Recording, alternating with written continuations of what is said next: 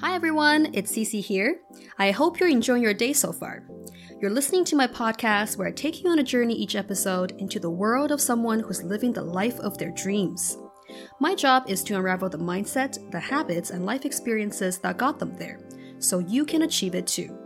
My guests are some of the happiest and most fulfilled people in the world, and it's my goal through this podcast to turn their wisdom into useful takeaways to help you achieve the same fulfillment in your life.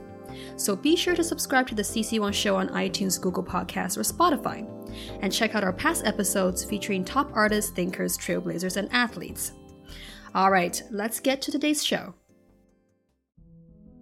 Very few people can say that they wanted to play with the world, a whole world, and to invent it and to make it real and to build it and to tell stories in it. And I got to do that. I got to actually do all of that and tell the story I wanted to tell. So that's incredibly fortunate. I really feel so lucky that I got a chance to do it. It makes me feel like, I didn't come into this universe and leave empty-handed. I left something behind that I thought is the best I could do. And that's pretty darn awesome. That was American author Ken Liu, best known for his short story collections on completing his new epic fantasy series, The Dandelion Dynasty. Ken is my guest for today's show, and he's the only author to take home all three of science fiction's major awards, the Hugo, the Nebula, and the World Fantasy Award for his short story, The Paper Menagerie. His success is quite unexpected because he never set out to become an author. Now, it doesn't matter if you're not a sci-fi or a fantasy fan. Ken's stories are very much based on real life and characters that anyone can enjoy. His new book, Speaking Bones, the final installment in the Dandelion Dynasty series, which is his most ambitious work of fiction yet, is out now. Now, during my research, I found Ken's life to be just as fascinating as his prose. He's had a long career in programming and law before transitioning to full-time writing only in recent years. I think, however, he was always meant to be a writer, but just didn't see it as a viable career path when he was young. It took him a while to get to a point where he got to do what he truly was meant to do, and the Dandelion Dynasty epic is a manifestation of his long journey, all of his life experiences, skills, wisdom, and knowledge he's gained along the way, injected into this massive epic that is quintessentially him, that only he can write. Back in May, we chatted about how it feels to have completed possibly his most important work as a writer, his circuitous path to becoming an author, how he taught himself to write, and more. Here's Ken. Please enjoy. Thank you, Sissy, for having me. It's a real pleasure. I read your short story collection, The Paper Menagerie and Other Stories, and I was actually pretty blown away by how talented you are as a storyteller. Oh, thank you. Yeah, and as a thinker, too. Your short story, The Paper Menagerie, is the first work of fiction to win all of the Nebula, Hugo, and World Fantasy Awards. Can you tell our listeners first what the story is about? Right. So to give listeners a little bit of background, because what I have to say will not make sense until I give this little intro. I sort of stumbled into genre fiction by accident. It's not something that I set out to do. I've always been interested in telling stories that I describe as making some aspect of reality that we think about in a metaphorical sense literally true. So I call them literalization of metaphor stories. So to give you an example of what I'm talking about, we metaphorically speak about the fact that when we feel loved, when we feel, people love us, the world seems to become more alive, more colorful, more beautiful in some sense. Everything, feels more bright. Just there's a sense of joy that suffuses everything, and you feel like even the universe itself seems kinder. So we obviously mean that in a metaphorical sense, but I would turn that in fiction into a literally true concept. So the idea is love animates things. Love makes things come alive. So what if I could tell a story in which a mother's love could actually make otherwise inanimate objects around you come alive? What sort of magical childhood would you have? That's the kind of story I write. I literalize metaphors, either through technology, in which case people call it sci-fi, or I do it through magic, people call it fantasy, or sometimes I do it without explaining anything. I just posit the world as that. And then people say, oh, maybe it's magic realism. I don't know what this is that Ken is doing. It's something.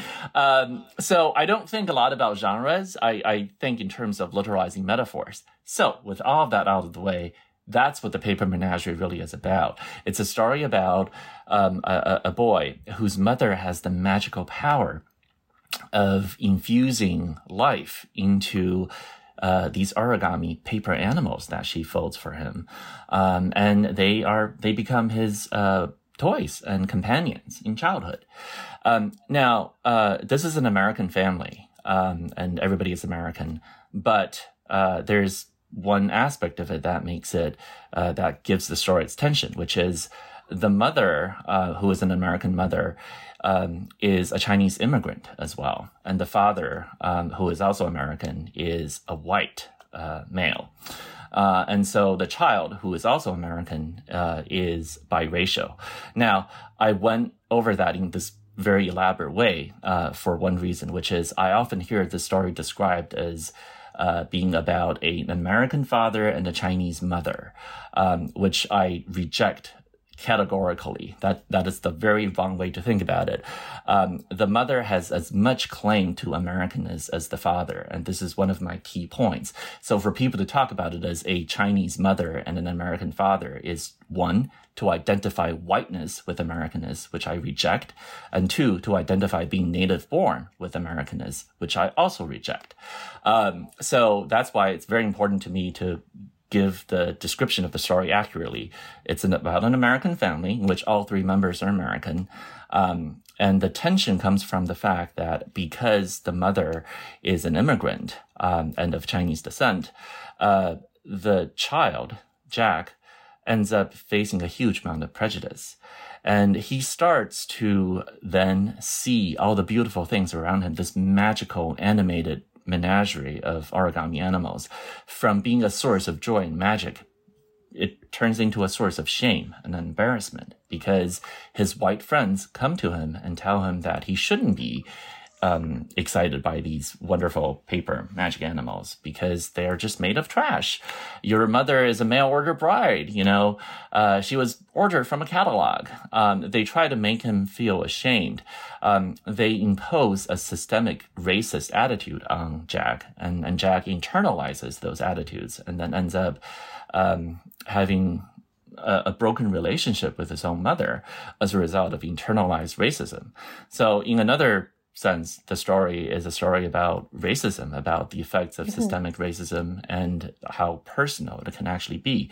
And so without spoiling the story, I will say that there does come a resolution. He does have to confront his own racism, and he does have to confront his own internalized hatred and self-hatred, and he does have to actually face the consequences of all of that. And I wrote the story to engage with all of these aspects of Americanness and the importance of empathy, of being a little kinder and of being a little more skeptical about conventional attitudes about who is an American, who gets to be an American, and what does it even mean when we say somebody doesn't belong. Yeah, there's so much packed in there. I can see why it was so well received. I'm just curious, when it comes to your short stories, how are you able to achieve being both thought-provoking and also emotionally resonant with audience at the same time? So I was trained as a lawyer, right? So for many years, I honed my skill at taking a reader up a very narrow path, because in legal rhetoric and in persuasive writing, your goal is to narrow the potential possibilities. You're trying to narrow the reader's choices so that they have no choice but to agree with you. Now, in practice, of course, that doesn't work, but the ideal goal is to write a brief in such a way that the reader reads it and follows exactly the path you lay out and ends up exactly where you want them to be. Fiction, on the other hand, as a mode of rhetoric, is the exact opposite. I think fiction is most effective when it acts as an empty house in which the reader can live out their own life. So the way I think about it is this. I have in my head a story that I wish to tell, and I have to translate that story into language into text and leave marks on the page. Now, the text I leave on the page is not the same thing as the story that was in my head. This is very important. I think we've all had this experience where you have a story in your head and you try to tell the story and other people read it and they get a different story in their head. That's completely normal. The text will never be able to capture the thing that's in your head. To make an analogy, right? You see a dragon in your head and it's the most wonderful thing. And when you reduce it to words, all you're putting down on the page are footprints and maybe a few scales and maybe some bones. So trying to reconstruct the dragon or the dinosaur based on a few footprints and some bones, of course you're not going to get the thing that was really there, but that's okay. So I leave, some footprints on the page, or to, go back to my earlier analogy, I leave an empty house. I had imagined an entire life for my characters, but all I can really leave behind on the page is an empty house, which is shaped by the lives of the characters I put in there.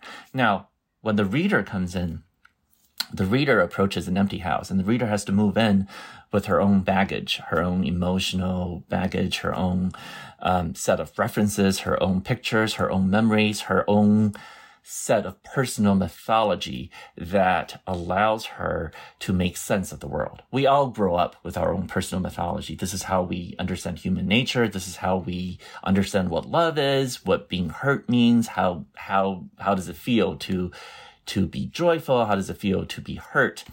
So the reader moves in and starts to, make the house her own. She unpacks her stuff and she starts to move around trying to imagine her own life in that space.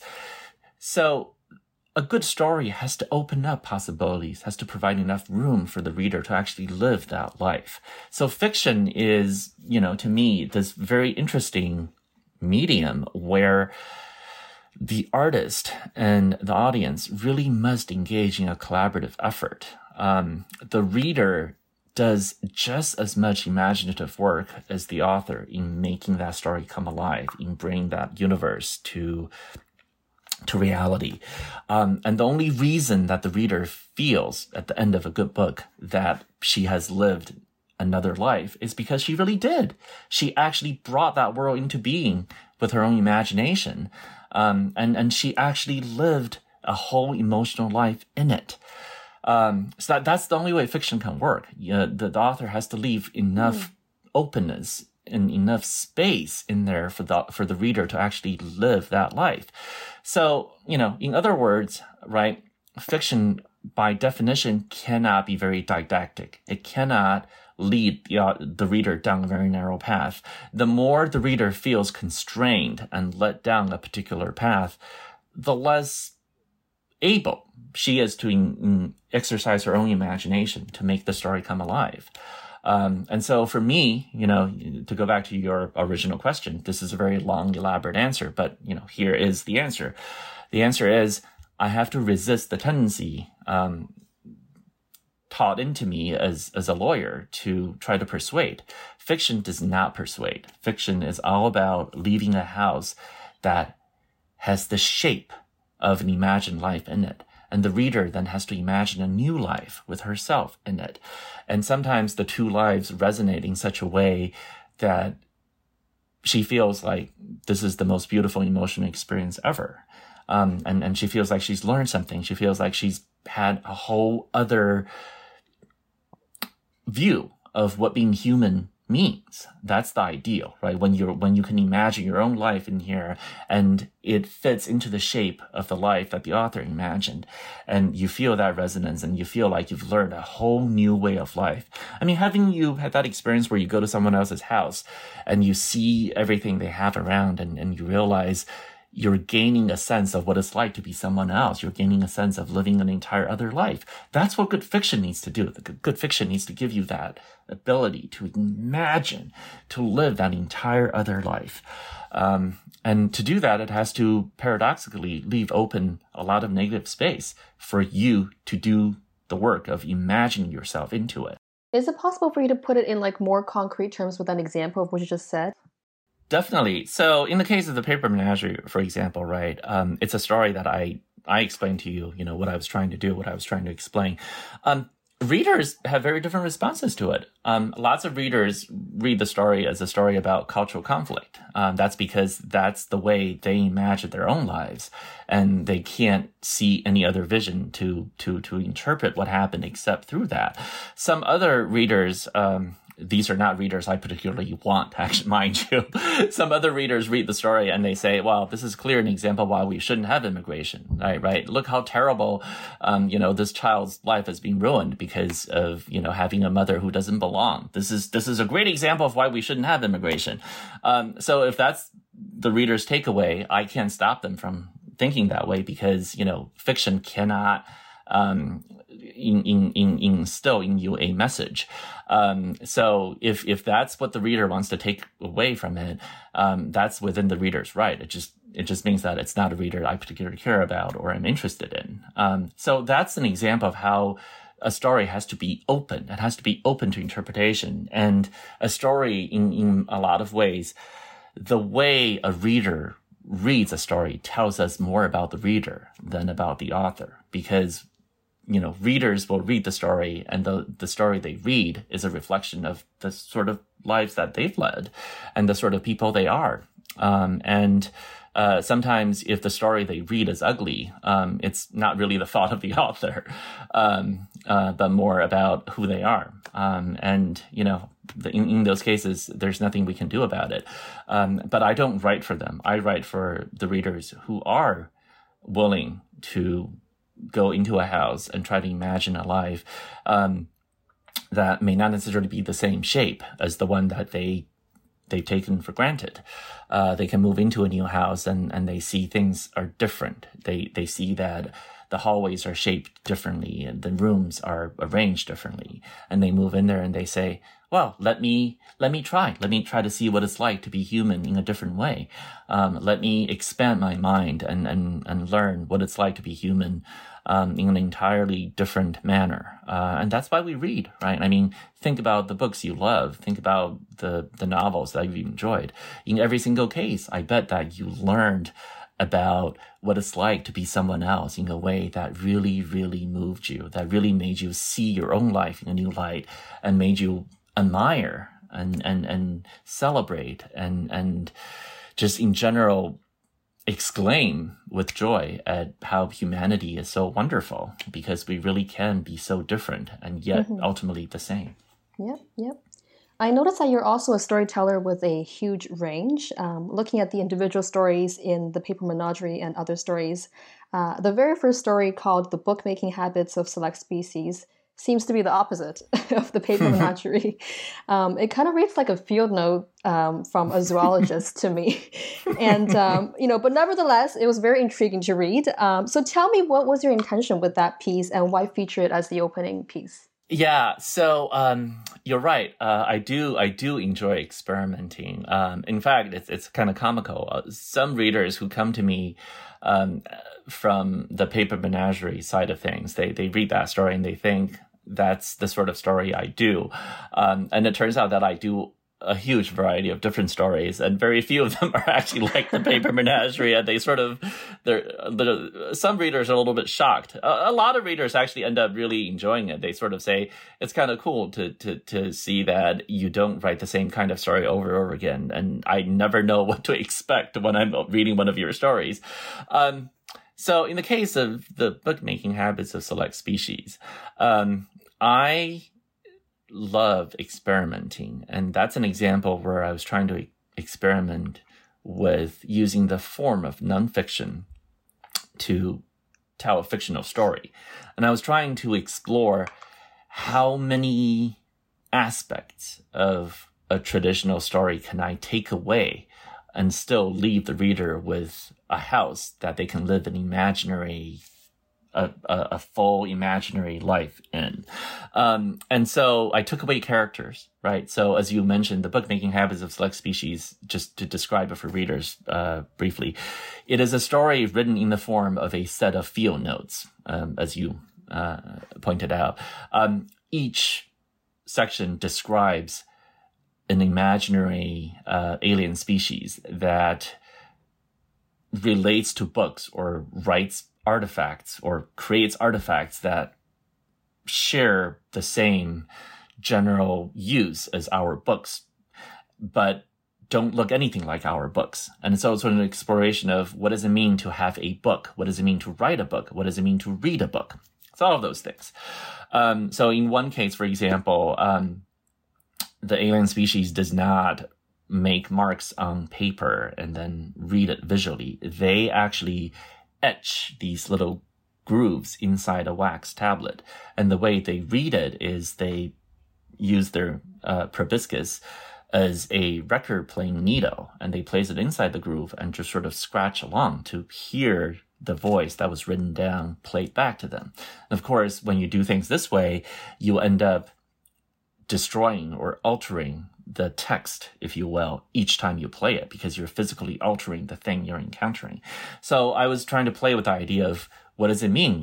What if we literally, we have metaphorically this description of how readers change texts, how readers change the story, which I was describing to you earlier. But what if that were literally true? What if every reader's encounter with the story literally changed the text in a fundamental way, such that subsequent readers will now have to engage with a meta text of the underlying text and the reading on top of it. That's, in our world, a metaphorical thing, but I wanted to make it literally true. The text actually changed. It gets changed every time you read it. So that's an example, but I wanted to experiment and work through all of my ideas about writing, about reading, about language, about what it means to think, what it means to read, what it means to write. And I chose this form because I wanted to see how many aspects of a traditional narrative can I take away. There are no characters in the story. There's no plot, really. The plot is describe one species after another. There's no conflict, really. There's no tension. There's nothing there. I wanted to strip all of that away and leave nothing behind but the structure of imagining things and describing them. And usually, right, this is a recipe for disaster. It's like hearing someone talk about their dream. The person doing the describing enjoys it, but the person doing the listening, we think this is boring as heck. There's no this is nothing. But I wanted to see if I can defy that. Can I essentially write a dream in a way that readers actually enjoy reading? That was my original idea. And I put it down as the very first story in the collection because I wanted to do some gatekeeping, if you will. I'm a big believer that life is very short and readers need to allocate their time very, very carefully, right?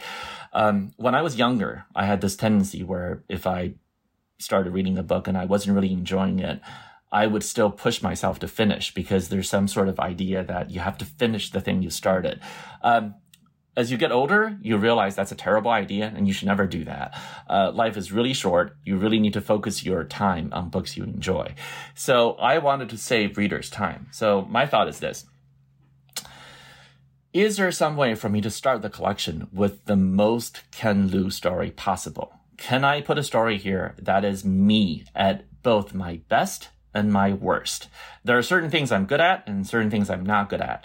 I'm going to put a story up front that is me at my best and also me at my very worst. So when readers are browsing the book in the store or they're reading it on Amazon or something, looking at the preview, this is the story they're going to see. So I want them to see it and then they can decide if they're going to go through the rest of it or not, because this is me at my worst.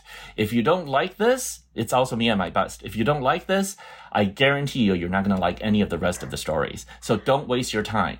But if you do like this, stick around because there's a lot more interesting variety stuff that in some ways replicate the pattern of this one, but not in this exact same way. So you might be enjoying yourself. So I wanted to save reader time and money. I put it up front so that readers will know right away. It's very interesting the way you think.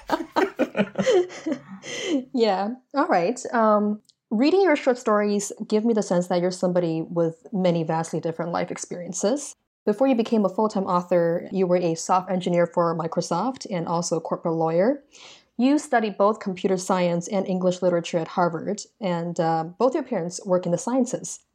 You were born in northwestern China and moved to the US at 11 years old.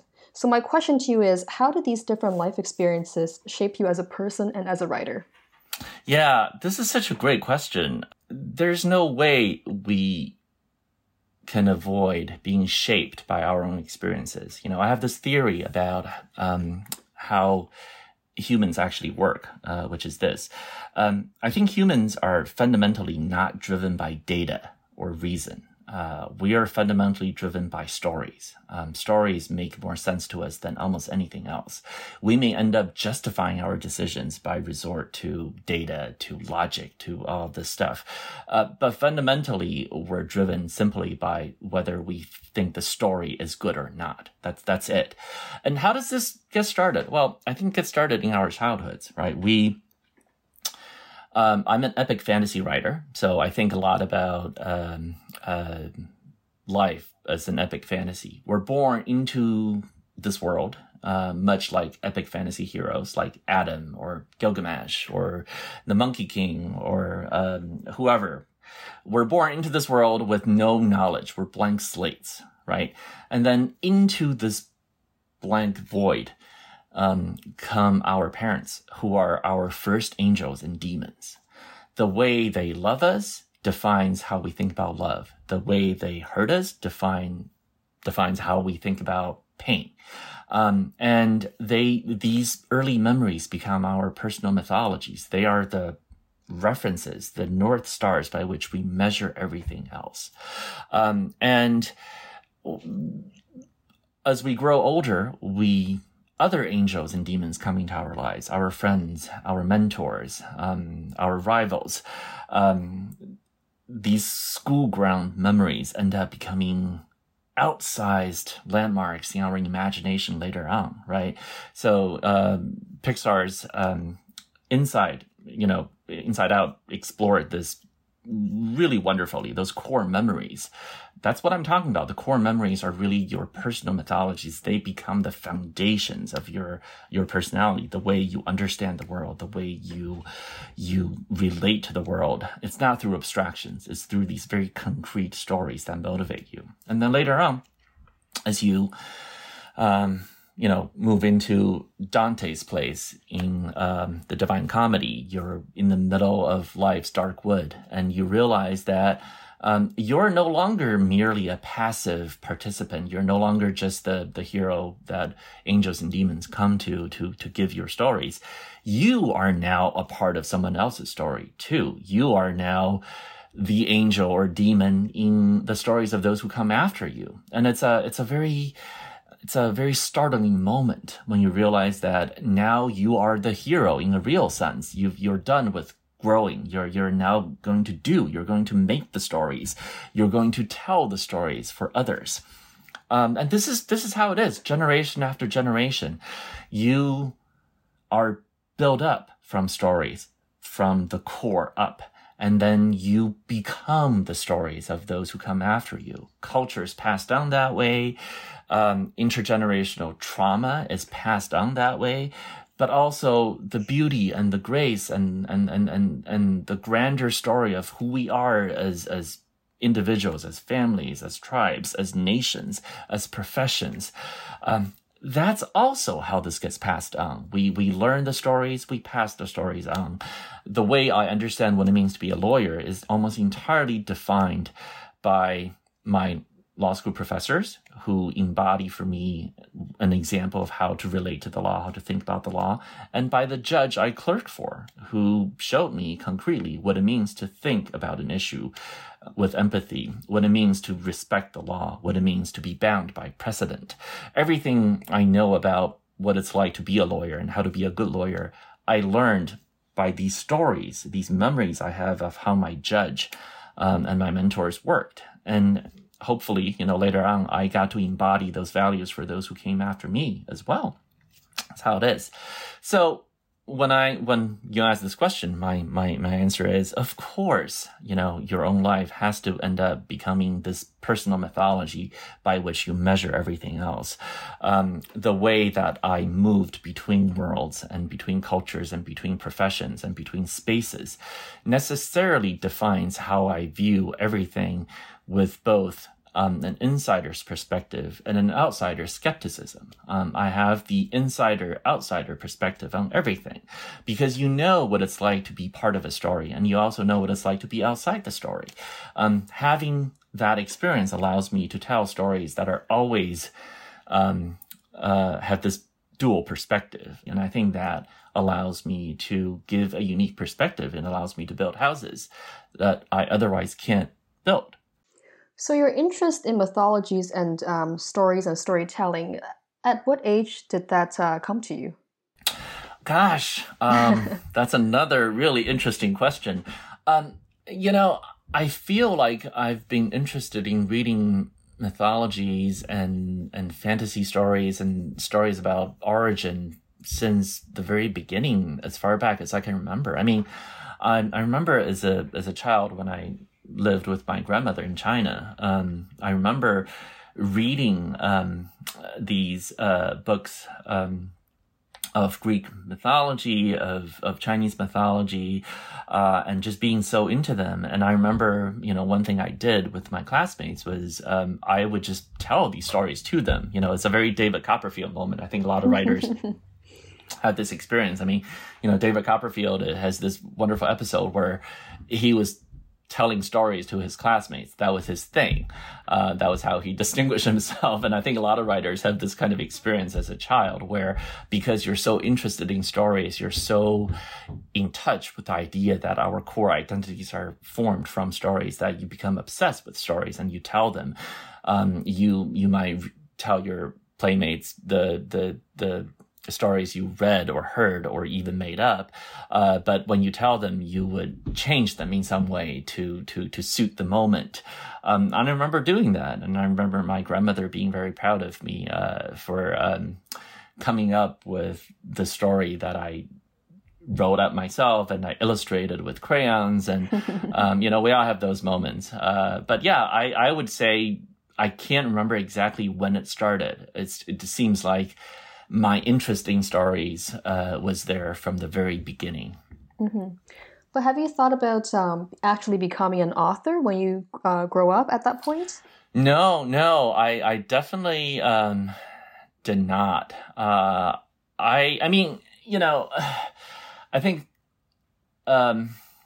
so I think there's a tendency, right, for writers to retroactively reconstruct their life and sort of make everything make sense and say that I've always wanted to be a writer and this is what I've done every step along the way. I try to resist that and because life isn't that neat and perfect. I can say that in high school, I certainly was interested in creative writing in college too. But I don't think I really ever seriously thought I would make a living doing this. Maybe I thought I would write stories just for myself, or I would try to see if I can get one story published or something like that. But no, I was interested in mathematics. I wanted to be a mathematician in high school. And then later on, I wanted to be an English professor or a computer programmer. That's why I ended up doing all those things. I ended up being a lawyer, not because I was thinking of them as day jobs. I ended up in these professions because I was really interested in them. I loved building machines. That's how I ended up in software. I loved building virtual machines. I loved constructing artifacts out of symbols that actually did things. At the time, the idea was if you know how to code and you know how to use a soldering iron, you can change the world. This is the way that you would transform the universe. You can just go write some code. And that was very appealing to me as a vision. That's why I got into it. And then later on, I got into the law because again, it's this idea of learning a system of rules and how to get the rules to work for you so that you can help those that need it and keep power at bay.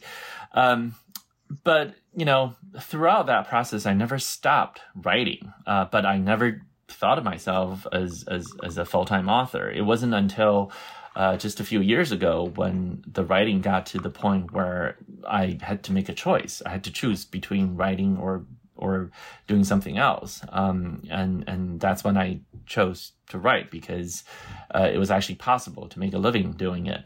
But until that moment, I don't think I ever dreamed or thought that's what I wanted to do. It happened almost.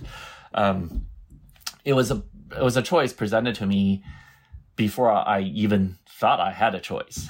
So that was very interesting. I sort of accidentally stumbled into it, if you will, into this position where I could actually write as an author full time. So I took it, and I definitely enjoyed it. Mm-hmm.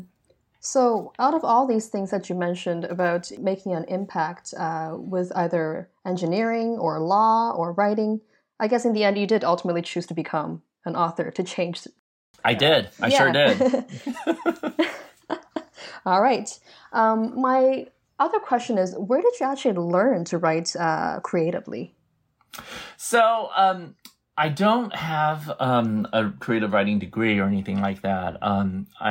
I took some creative writing classes in college, to be sure.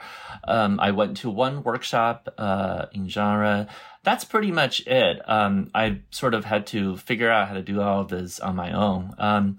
I honestly think that the best way to learn how to do something, a craft, like writing, is to just practice at it. It's like any other kind of craft. The way you learn is by observing, watching masters at work, and then just practicing on your own. I also think that to be a writer worth reading, you have to actually invent your own language.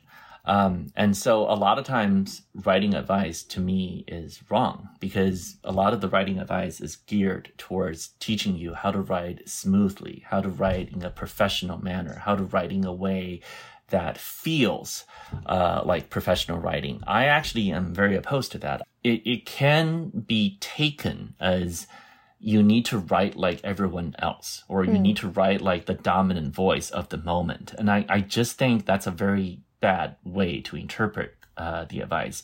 The reason something reads smoothly to you is because it's cliched. That's why. It doesn't require you to think. It doesn't require you to struggle. So the smoother something feels to you, the more effortless something is, the more cliched it actually is. And writers who are worth reading never settle for cliches. They have to invent their own language. They have to invent their own unique way of using the language. So I don't think there is such a thing as English. There is no such thing as Mandarin either. There's no such thing as French, Arabic, whatever. There are only unique versions of each as used by each individual. So Herman Melville did not write in something called 19th century American English. He wrote in his own Melvilleese that ended up being so influential that other people imitated him. Somebody like Emily Dickinson did not write like any other poet of her time. She invented her own unique take on language, her own unique style. A writer worth reading needs to be identifiable in every sentence, in every paragraph, because only by inventing your own language can you give readers a sense of the unique house you can construct, of the unique vision of human life that you envision.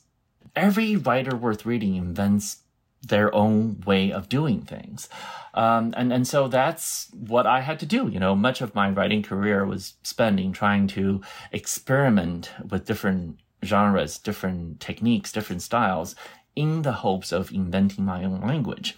And I would say, just to bring this whole thing full circle, the combination of all my effort is my big epic fantasy series, the Dandelion Dynasty. It's the one thing in which I try to put my own new invented language, aesthetically, artistically, linguistically, whatever have you.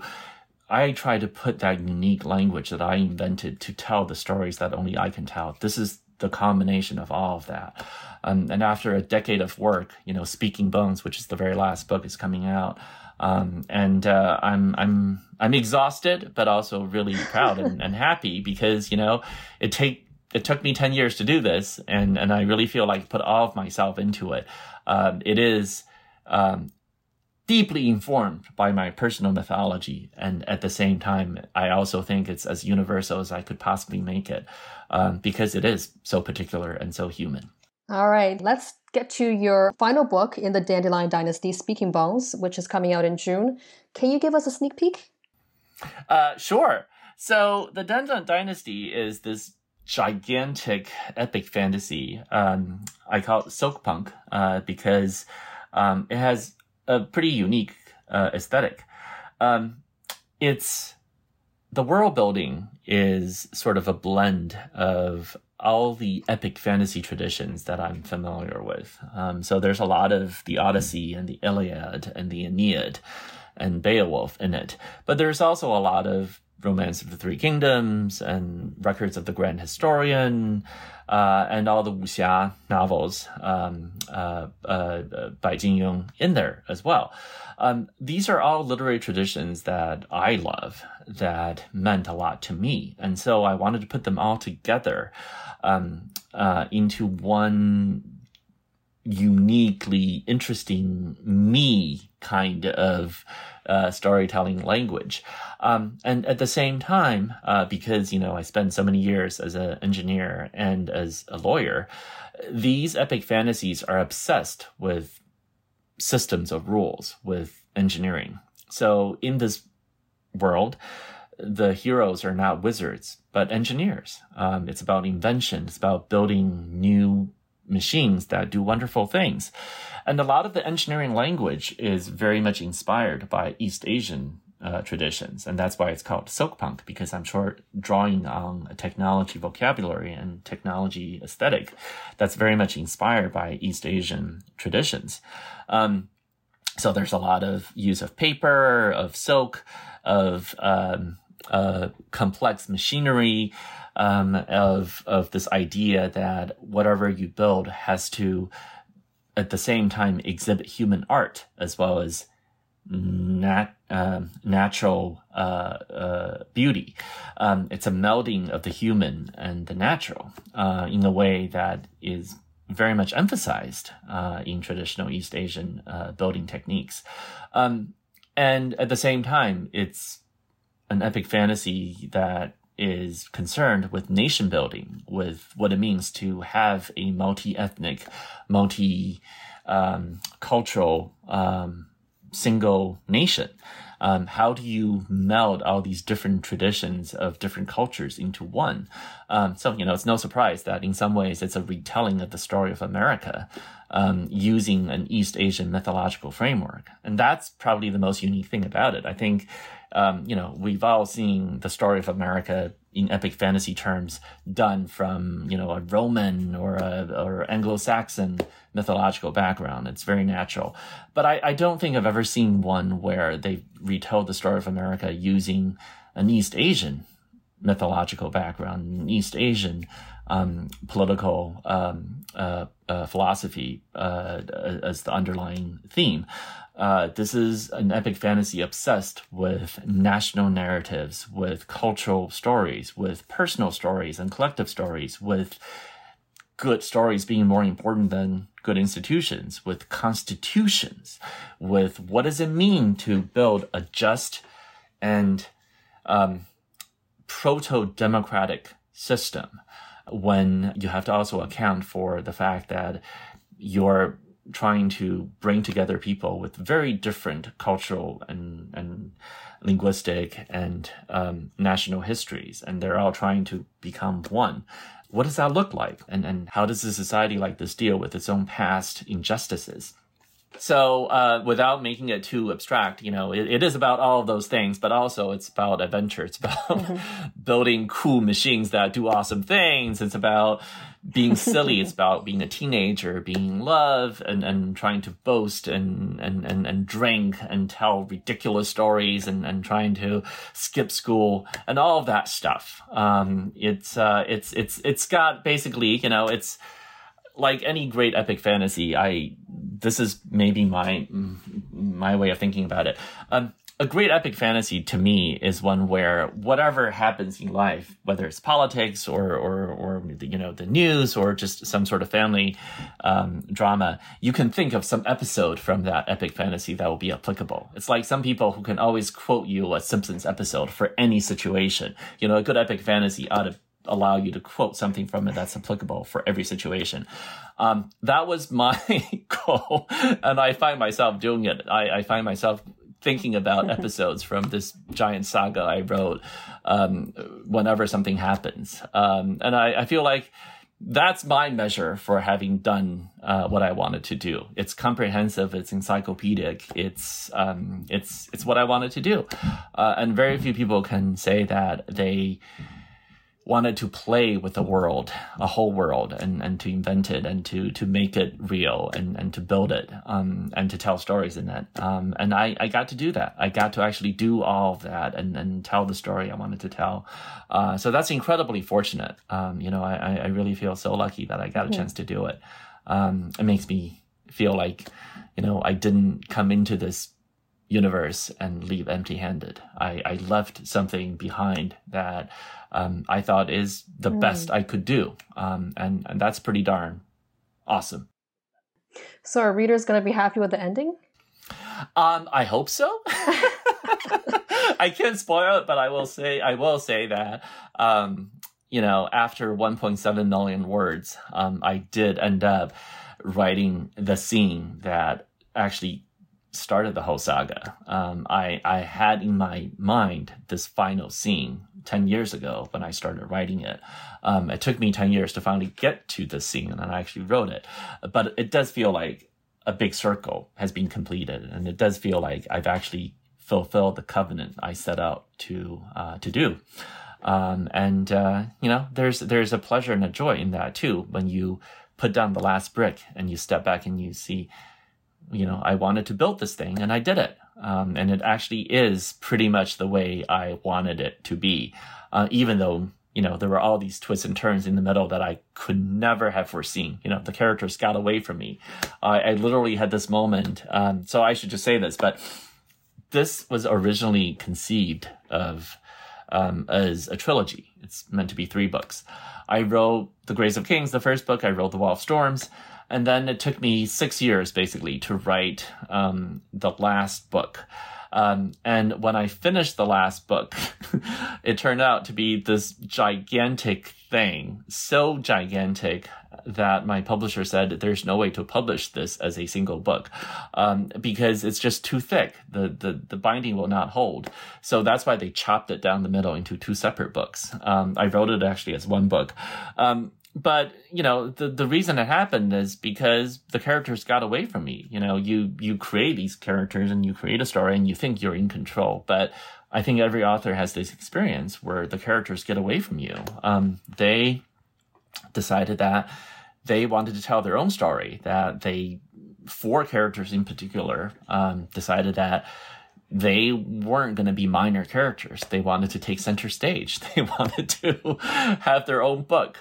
And I was helpless. I had to actually write the book they wanted me to write. And I had to figure out how to fit their book into the book I wanted to write. And that took me, years. But I'm happy that in the end, the book is what it is, because these 4 characters insisted on being inserted into the story, and they were right. They needed to be in the story. They were critical to what I wanted to do. I just didn't see it at first. But eventually they made their way in and they made a place for themselves. May we all be so lucky. All right. Thank you so much for taking the time to talk to me, Ken. And I look forward to reading the final book of your long series. Thank you. Thank you so much, Sissy. That was the author Ken Liu, whose new book, Speaking Bones, the final installment in the Dandelion Dynasty epic, is out now. You can check out his website at kenliu.name. That's KENLIU.name. Also, don't forget to subscribe to my podcast on iTunes, Spotify, or Google. And head over to cc-1.com, that's sissi-wang.com, for more interviews like this one, plus read about the guests you just heard and see pictures from the interviews. Thank you so much for listening and supporting the show. Until next time.